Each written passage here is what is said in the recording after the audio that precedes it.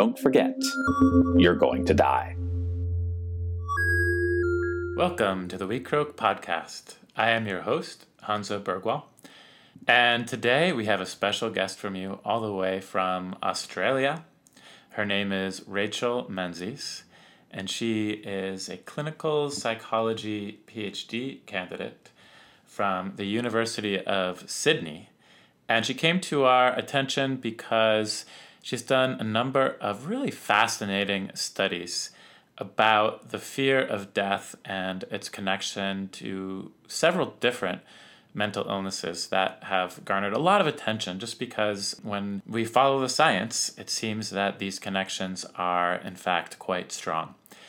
And so we're going to take a look at that, and we're going to talk about the science and the findings and its connection to some older wisdom from Stoicism and other wisdom traditions. I think this is a case where the science really speaks for itself, though. If you're enjoying the We Croak podcast, don't forget to subscribe, tell your friends, go on our Patreon support. And without further ado, let's get started with Rachel Menzies. Thank you, Rachel Menzies, for joining us today. Thank you for having me.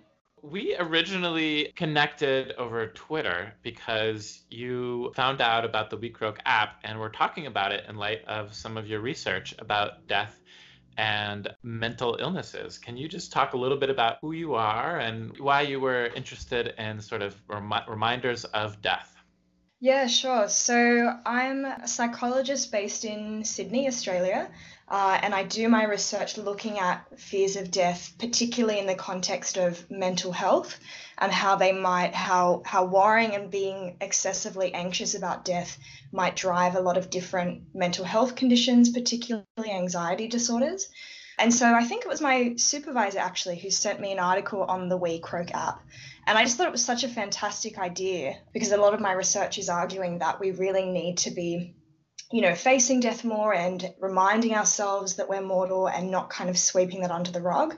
So I really just loved the idea of the app as a way of getting people to confront their mortality, which increasing research seems to show is helpful to mental health, or at least to helping people overcome that particular fear of death. Cool. So we'll get to why you think that. But first, let's talk about some of these papers, because I was looking at them and they look really interesting, but I definitely need you to help me understand because they're academic papers, really.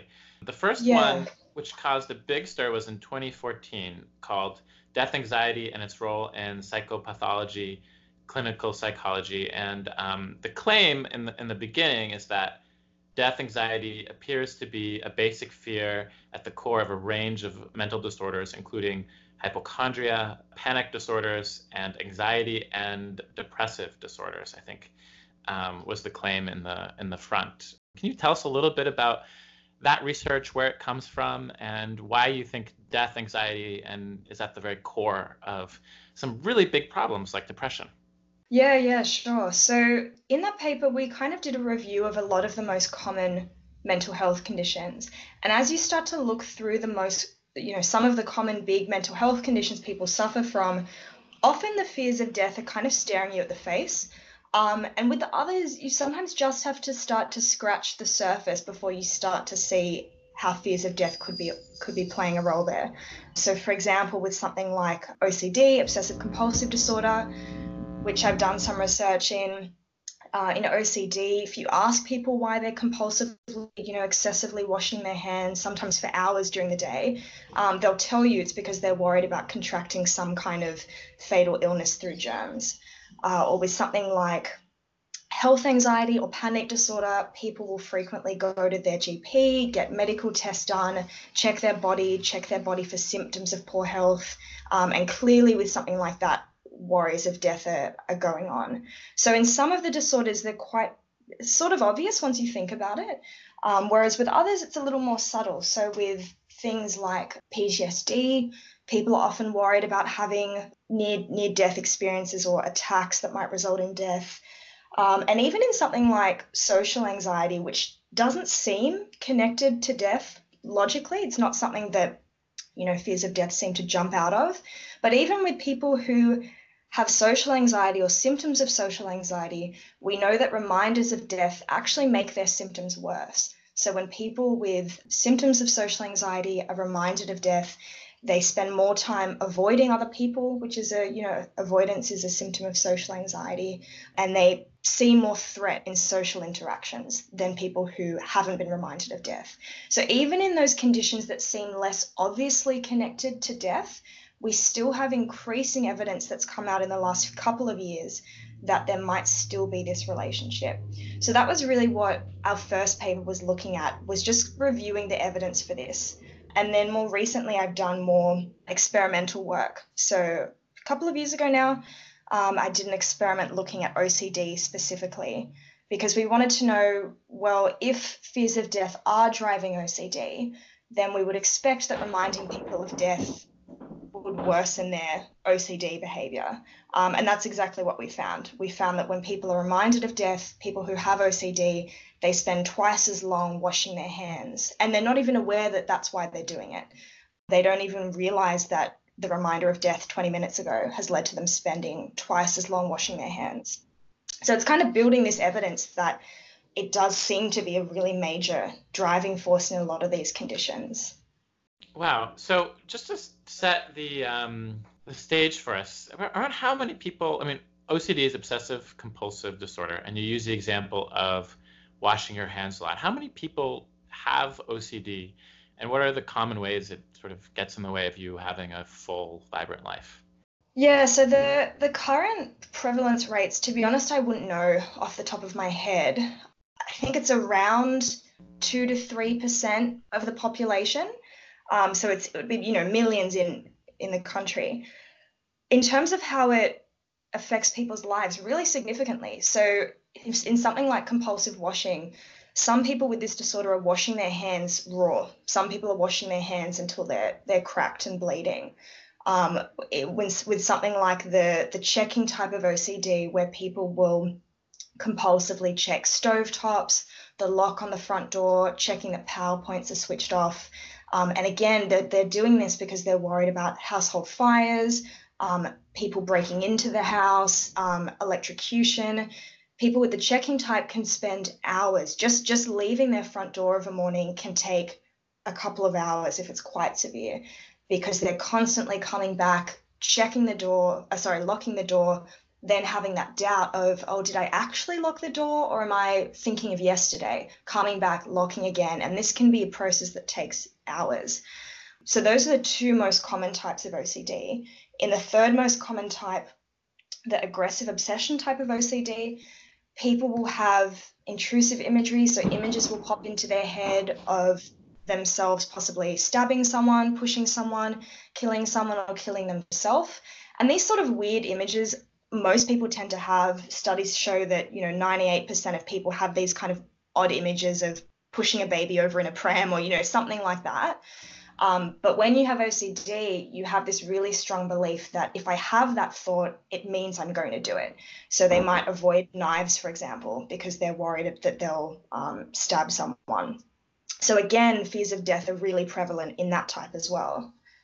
Wow. Okay. So according to the research, someone with severe OCD, they get reminded of death and their symptoms worsen. That doesn't sound very good. But what do you see as the relationship based on the research today?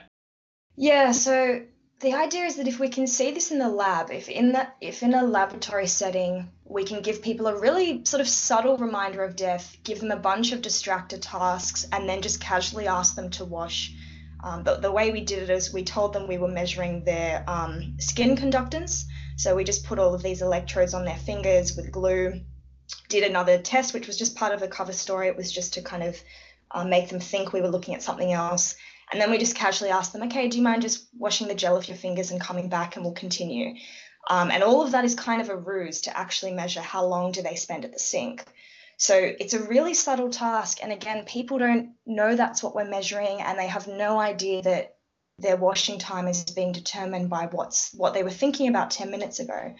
So if we can see that in the lab, in that sort of setting, it seems likely that in the real world, their everyday thoughts of death are driving some of these symptoms. And again, people will tell you this if you ask them, that the reason I wash my hands is because I don't want to contract AIDS, for example. I'm worried that if I touch that doorknob, there could be AIDS on the doorknob. So people will sort of say this readily, but there wasn't a lot of research arguing that this is a common feature across a lot of disorders. Wow, that's really, really interesting. So basically, in the experiment design, you give them prompts, little subtle reminders of death, and then without them really knowing what you were testing, you would see behavior change. Did you have a control group as well? Yeah, so we have a control group, which is so the I should say the reminder of death is getting people to just jot down a few sentences about what you think will happen to you when you die and the emotion that arouses in you when you think of death. And this is called the mortality salience prime. It's used in there's a theory in social psychology called terror management theory, which argues that a large slab of human behavior can be reduced to fears of death.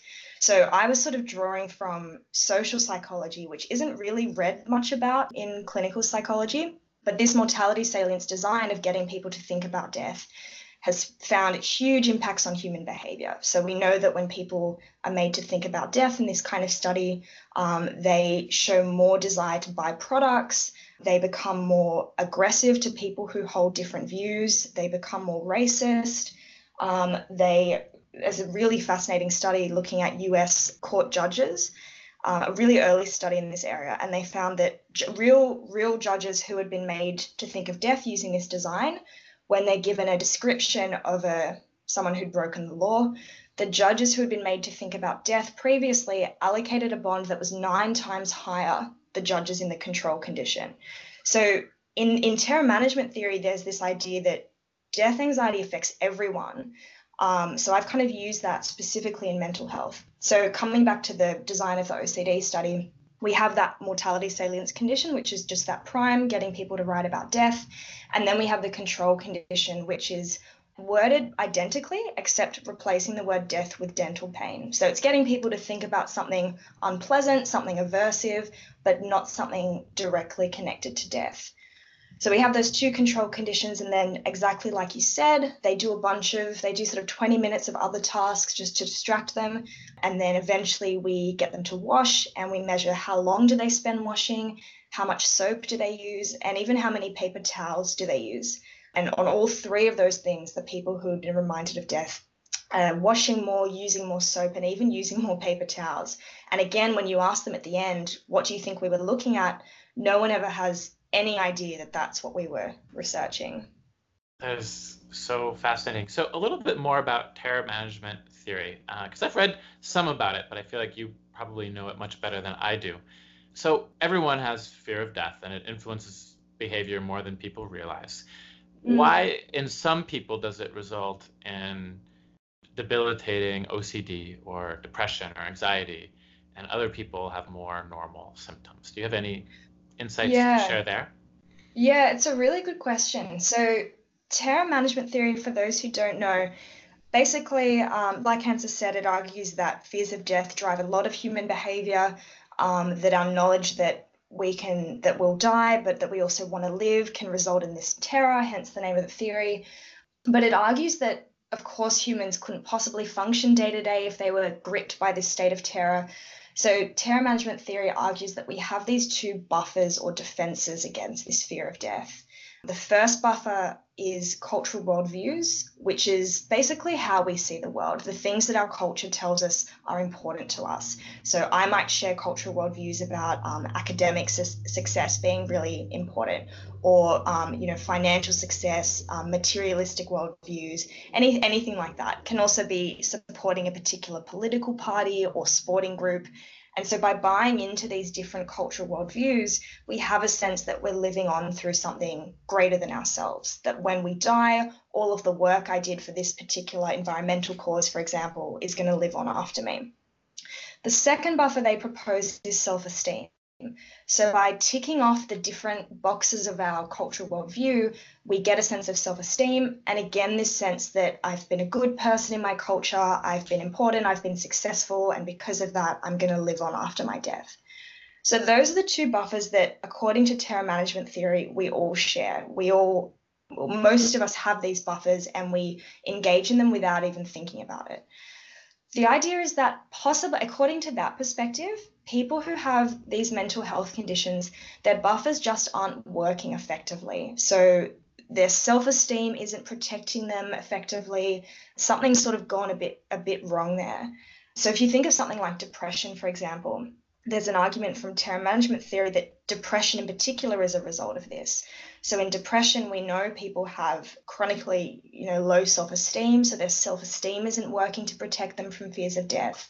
And also they don't tend to often engage, support cultural worldviews. So they don't tend to engage in the same beliefs about, this is really important. They've sort of disengaged a little bit from the world and from activities that culture would tell us are enjoyable and important. There's a sense of meaninglessness, pointlessness, and so on. So according to terror management theory, that's the main reason why some people experience mental health conditions and some aren't, and some don't. And of course, there are a whole other factors that would come into play. So social supports, early life experiences, all of those things. Clinical psychology would tell us play a role too, but it's possible that these buffers just aren't working effectively in that group. And do you have any idea why that might be? Yeah, that's a good question. I'm not exactly sure. It's really only been recently that people have started to think about terror management theory in the context of mental health and the people who the buffers don't seem to work for. So beyond what clinical psychology would tell me, which would be that some people, their low self-esteem might be as a result of, say, early childhood experiences. So for instance, if you've experienced, an extensive period of bullying or very critical parents or that sort of thing, that might be a real hit to your self-esteem, which would affect that buffer. Beyond that, I'm really not too sure about what would cause things like the cultural worldview buffer not working as well. Right. So obviously, I made the We Croak app inspired by, Buddhist practice, a Bhutanese folk saying, and stuff like this. But I've read some terror management theory, and some of it sounds really beautiful, like really wonderful, positive effects, and some of it sounds really awful, like doing an experiment where judges, as you said, give harsher sentences, seeing more racism, seeing people wash their hands longer if they're suffering from OCD. It almost makes it sound on occasion that we should never think about death. But obviously that's not where you land based on what I was looking at in some of your papers. So I'm just wondering why that is. Yeah, so I guess the idea is that it's this fear of death that drives those behaviors. So you get people to consciously think about it, but then, time passes and it's not actually consciously on their mind anymore, but they're still fearful of it. So the idea is that if we can help people overcome their fear of death, we're likely to see these things reduce. So if we can help, for instance, the people with OCD be less fearful and more accepting of death, we would expect that their symptoms are going to reduce and that they're going to have better functioning. So I think that's really the benefit of thinking about it as honestly as much as we can, because the people who tend to show that fear aren't thinking about death. The people who are most anxious are the people who are shoving it under the rug and not thinking about it and avoiding it. And of course, we know that avoidance just makes anxiety worse. And I think as a culture, we're very death avoidant. And I think that's a problem. So I think the more we can get people to think about death, face it, talk about it, we know that's likely to reduce people's anxiety. I published another paper last year actually that found exactly that found getting people in groups doing exposure therapy, so CBT, basically getting people to imagine death, imagine various scenarios related to death, talk about it. We know from that study that this reduces their fears of death. So the idea is the more we can help people talk about it, the better their functioning is going to be. So CBT is, of course, cognitive behavioral therapy. And exposure therapy means doing something a lot. And you actually did a study where you did some exposure therapy in groups? No, sorry. So I did a meta-analysis. So it's basically a review of a lot of other experiments in the area to come to some kind of general conclusion about whether an effect works. So I did a study studying really 15 other studies, which is sort of easier than doing your own, I guess. And basically we found that the studies that had used CBT, so getting people to imagine death in particular, found these significant effects. I am currently developing a treatment study for fears of death based on those results, which is an online treatment study. So getting people to do CBT online, challenging some of their worries about death and prompting them to go out and do exposure, the same way you would really with any kind of anxiety disorder or phobia, to go out and confront the specific things that they're worried about in the real world. So hopefully that'll be up and running soon, because I think it'll be a really great treatment for people. Interesting. Yeah, let's talk about that. So CBT, exposure therapy, thinking about it a lot, is one area that you identified in your work as being an important way of facing the fear of death. And why do you think that CBT is particularly effective at dispelling some of the terror driving so many deeply harmful conditions? So I guess for listeners who might not know, so CBT, like you said, cognitive behavioral therapy, broadly speaking, it says that we need to address our thoughts, which is the cognitive part. We need to question our thinking, check whether our thinking is realistic and helpful. And if it's not, then think alternative things, basically, change the way we think. And the behavioral part is changing our behavior. So particularly with exposure. So with any kind of, so if I had a phobia of dogs, for example, probably the most central part of my treatment would be, okay, I need to be going to dog parks, I need to be watching movies about dogs, I need to be going to friends' houses with dogs, because it's teaching me every time I do that, it teaches me that actually this thing that I think is really terrible and scary is actually not as bad as I think it is. And also teaching me that I can actually cope with the anxiety that comes up when I see a dog, for example. And it's the same really with treating any kind of phobia and treating fears of death as well. So the cognitive part would be getting people to identify and question the thoughts they have about death. So for example, if I have a thought, death is a horrible thing, it would be getting me to, okay, think about what are other perspectives on this? Is this thought helping me, or is it just distressing me? And if it's distressing me, is there a different way I can think about death? Or maybe it would be a thought like, I couldn't cope with the death of my partner, for instance. And again, getting me to question, okay, yes, it would be distressing, but is it really true that my whole life would just completely fall apart? My life would be ruined forever. Is there evidence against that worry of mine? And with exposure, we know that exposure is the gold standard treatment for anxiety. So getting people to go out and confront whatever they've been avoiding, we know that that works.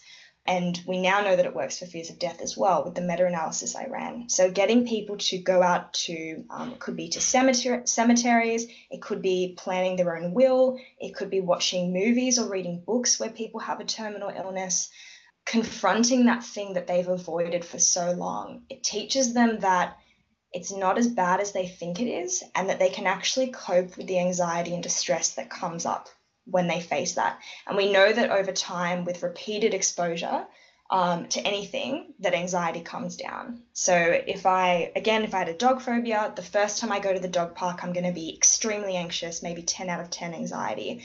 But each time I keep going, or each time I keep interacting with a dog, that anxiety is going to come down each time.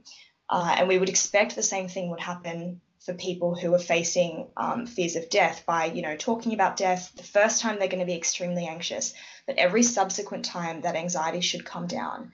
And I think for me, that's what I really liked about the WeCroak app was it's really frequent reminders. So 5 times a day is a pretty good dose to do, repeated. You're getting a lot of exposure in a day. And you're also getting some interesting quotes and thoughts that I think can help with that that element of changing people's thoughts about death. You're getting interesting perspectives on it that might serve to challenge some people's pre-existing notions about death.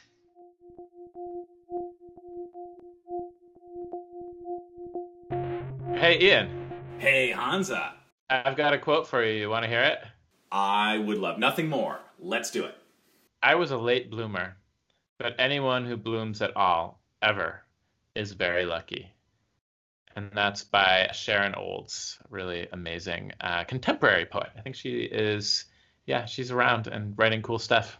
That's tremendously cool. I am very much so a late bloomer, and so much so that I still wonder if I quite haven't yet bloomed, but I'm working on it. So hopefully that's half. Yeah, we're working on blooming. We created a cool thing. We Croak is really cool, and so is this podcast. And you, the listener, you're super cool for listening thus far. We know these episodes are, pretty intense and definitely hefty in length. So thanks for sticking with us and helping us go deep. We really appreciate your ears. And if you have a few extra moments, we would love it if you would check out our Patreon page. You can support us that way. We would also love it if you would give us a follow on Twitter @WeCroak. We're always retweeting cool things that we find or replying back to users who have got a really cool WeCroak quote at a interesting moment and have something to say about it. So definitely check us out on there and engage. We love hanging out with you. Yeah, and also subscribe and leave a review for the podcast. That would be awesome. And thanks so much for joining us. And now back to the regularly scheduled conversation.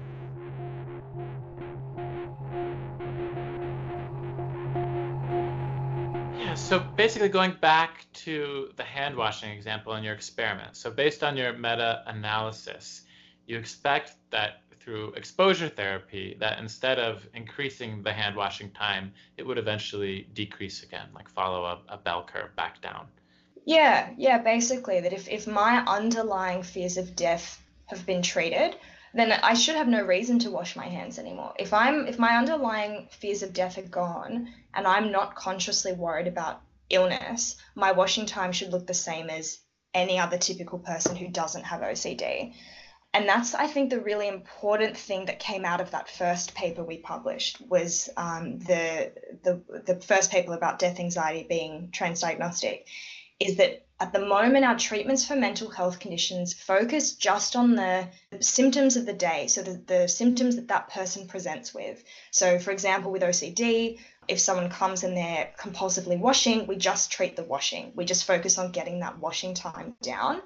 But of course, if death anxiety is underlying that, then it's likely this person is just going to go on to develop some other set of symptoms. So yes, you've treated their washing, but if they then go off and develop social anxiety or illness anxiety or something else, is that treatment really a long-term success?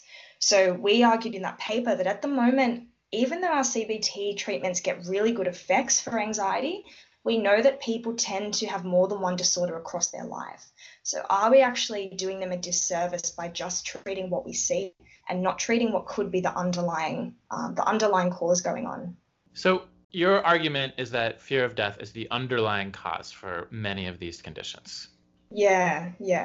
How many conditions do you suspect that fear of death is the underlying cause? Maybe 15 or so disorders. We have some evidence of death anxiety being at least related to it. And in disorders that you might not expect. So I mentioned social anxiety already, but things like alcohol use disorder. A recent study of mine found that death anxiety is significantly associated with how severe someone's alcohol use is if it's a disorder.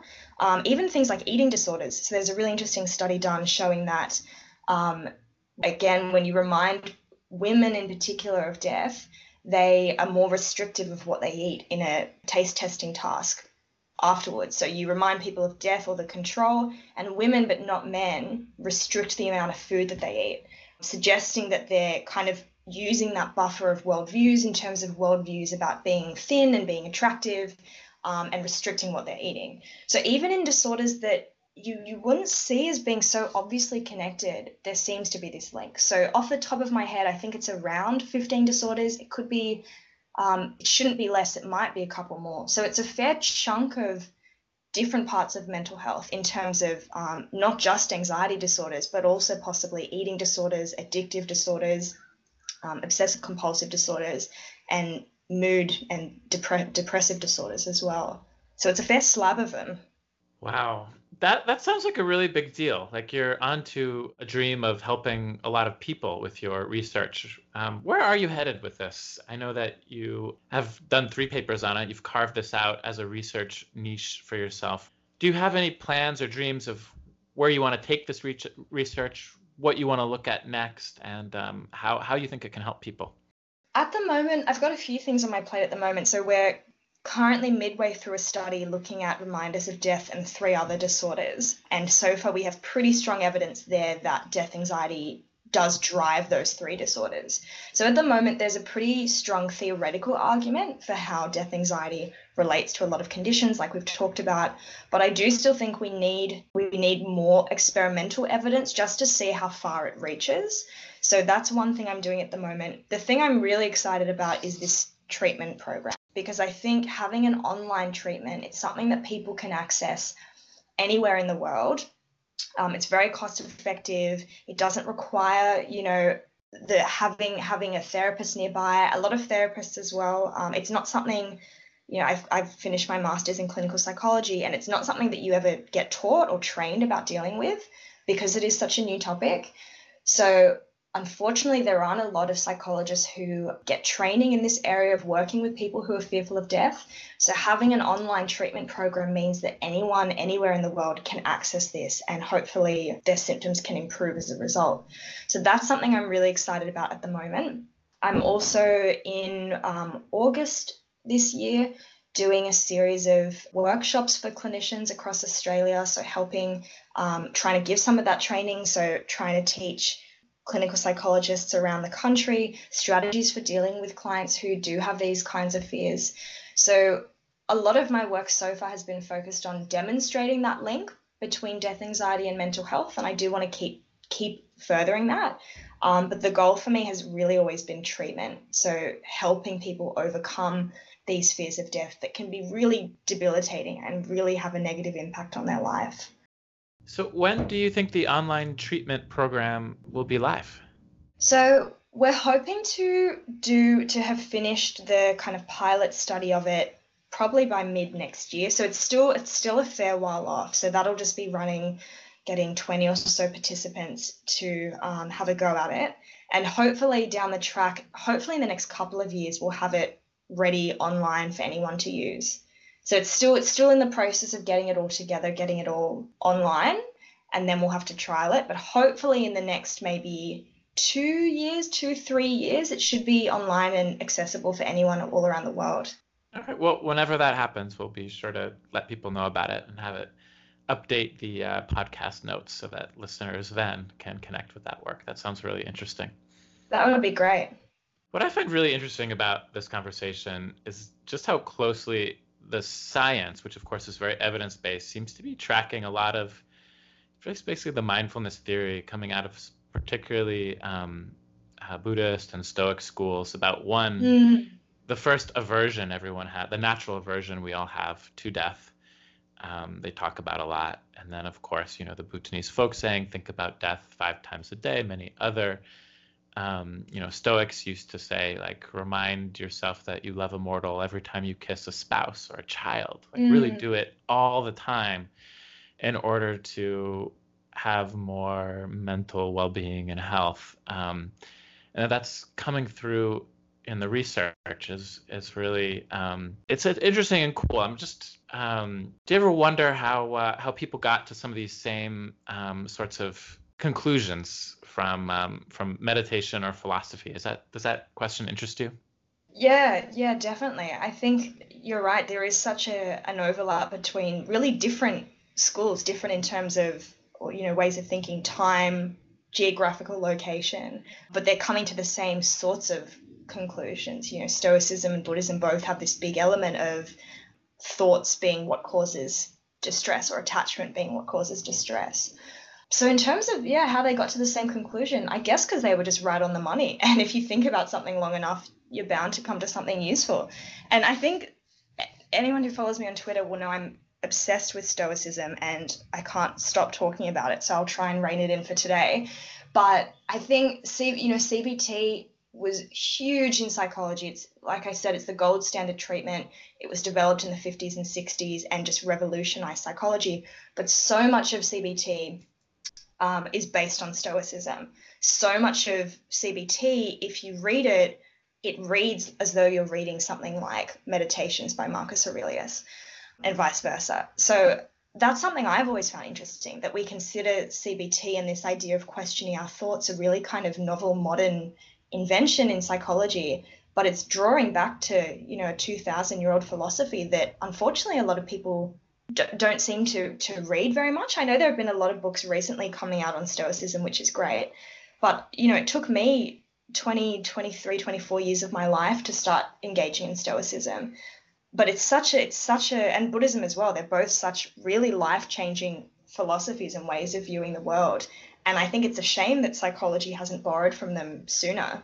Yeah, just so listeners know, I mean, CBT is really helpful if you have like a acute problem. There are workbooks and these like exposure therapies you can do. But sometimes it really does, if you know Stoicism, read like a crib sheet translated into modern scientific language from Marcus Aurelius or Epictetus. And then, you know, once you really want to like flourish in life, you know, the ancient Stoics, you know, take it a little bit farther and also say it in a language that might be a little bit more accessible to everyday life than the scientific language, which of course is very specific and evidence-based.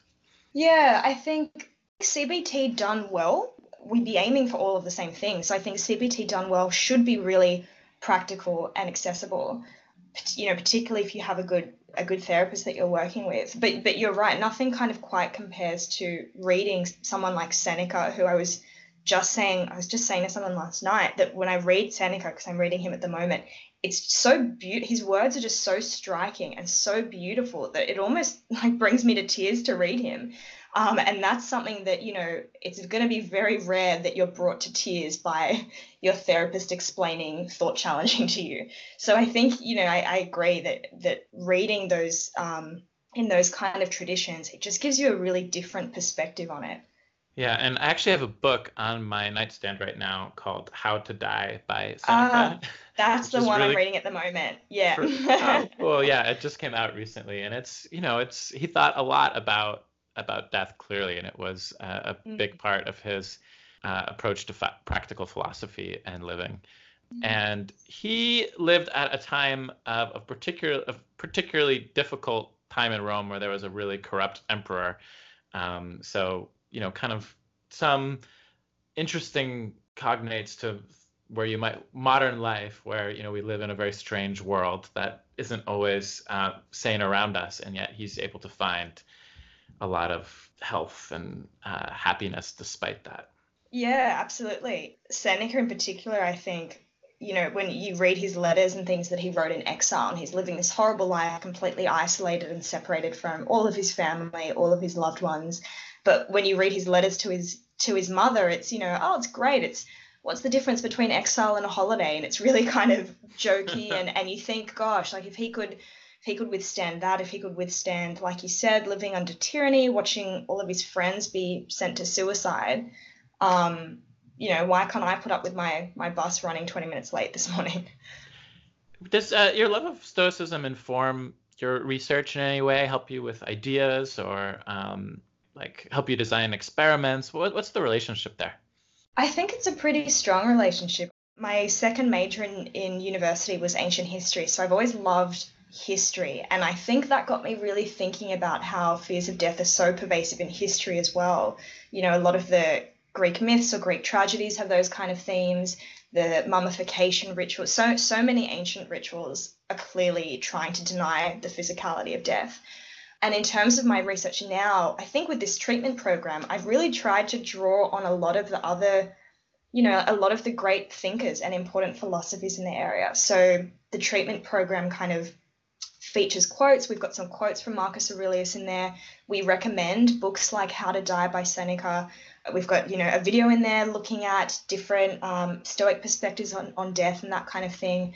So we've really tried to make it really engaging to try and expose people to these ideas that, you know, most people just don't ever get exposure to. So I think it's really helped me in this area and given me a really different perspective on this topic, which is great. That's really cool. And when you are thinking about, you know, some of these sources and some of these inspirations, does it help you with your motivation to do this work as well? Yeah, I think it does. I think I am really passionate about CBT and Stoicism and death, like all of it's been a really great way, I think, for me to kind of bring together all of these different things that I'm really passionate about and really think can help people. Because I think it's just, yeah, death, as I'm sure you know, and I guess that's the point of the WeCroak app as well. It's not something people tend to engage with. It's not something I think we're kind of raised to view as normal to talk about. It's very, it's very taboo. People get quite uncomfortable when you talk about it, and I just don't think that's helpful to anyone. I don't think it's helpful as we're trying to live our life, and I particularly don't think it's helpful at the end of life, where people might be wanting to have these conversations, wanting to make, plans for the end of life, but they don't know who to turn to or how to talk about it. So I think for me, I'm also motivated by that sort of social aspect of helping people feel more comfortable to talk about these things. And as a result, to make better, more informed decisions at the end of life and in those sorts of situations as well. So for me, the kind of impacts of this are really broad and really diverse. Yeah. I mean, it sounds like you're just onto a really big area of research. What, of all the findings you've had so far, which one would you say surprised you the most? I'm always surprised by just the strength of the findings. So far, the findings I've found are all in line with our predictions. So far, for every hypothesis we've had, basically, we find support for it, which is very rare in any kind of psychology in psychology in general, it's very rare because obviously people are very messy and the data can be really noisy, and it's you're celebrating even a single hypothesis being supported.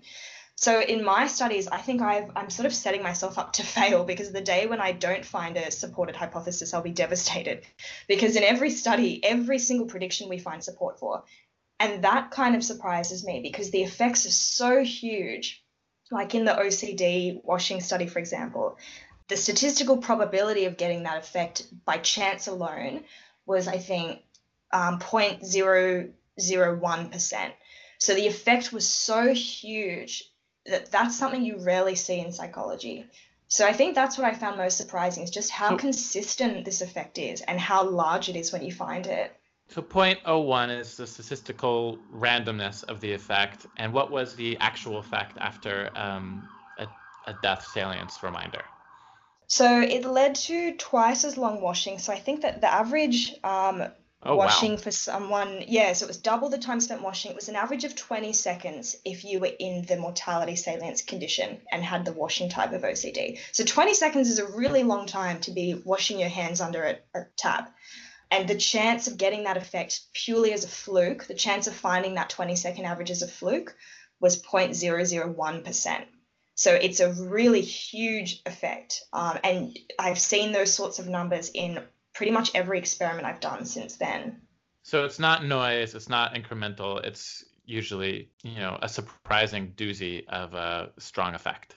Yeah, much stronger actually than the effects you tend to find in other terror management studies when you look at kind of non-clinical populations. When you look in these clinical groups that I've been doing these studies with, these people really generously give up their time for research. When you look in these groups, the effects are huge, like unbelievable effects. As a PhD student, effects that you pop a bottle of champagne for, huge effects that you just really very rarely see in the literature. So that's something that I'm consistently both surprised and delighted by, because it's really showing how promising this area is for research. That's exciting and surprising. You obviously, as you mentioned, people don't know they're doing it. Yeah, I know. So now I'm thinking about, I wonder all the things that I'm doing differently because I'm thinking about death a lot than I otherwise would be. Yeah, that's right. That's really, really wild. What do you imagine is the next population that you're really excited to look into, whether fear of death might be driving? What's your next hypothesis? I'm not sure. I'm not sure. I'll sort of do anything I can, I think. I don't have a particular next population in mind. So at the moment, I'm looking at 3 disorders, which is panic disorder, and illness anxiety, and somatic symptom disorder. So those are 3 sort of broadly anxiety-related disorders. Anxiety, generally speaking, is something I'm really interested in. So I'd probably like to have a look at a few more anxiety disorders. There's some interesting stuff coming out now about social anxiety, really mixed findings about whether death anxiety does drive social anxiety. So 2 studies seem to show that it does, but a colleague of mine, Matt Zakala, is doing research finding quite different results. So I think that's definitely an area we need more research in. But for my own research, I'm just interested in doing anything I can with this topic. I think it has such potential, and I really love doing it. It's great to work with these people. Well, thank you so much for coming on the Wheat Croak podcast and sharing your time with us. This is really amazing to hear about all the research happening in death reminders. And, mental health is such an important topic today. And it's important to know that there's new areas of research and perhaps new therapies coming in the way for people who are really suffering. Is there anything I should have asked you that I didn't?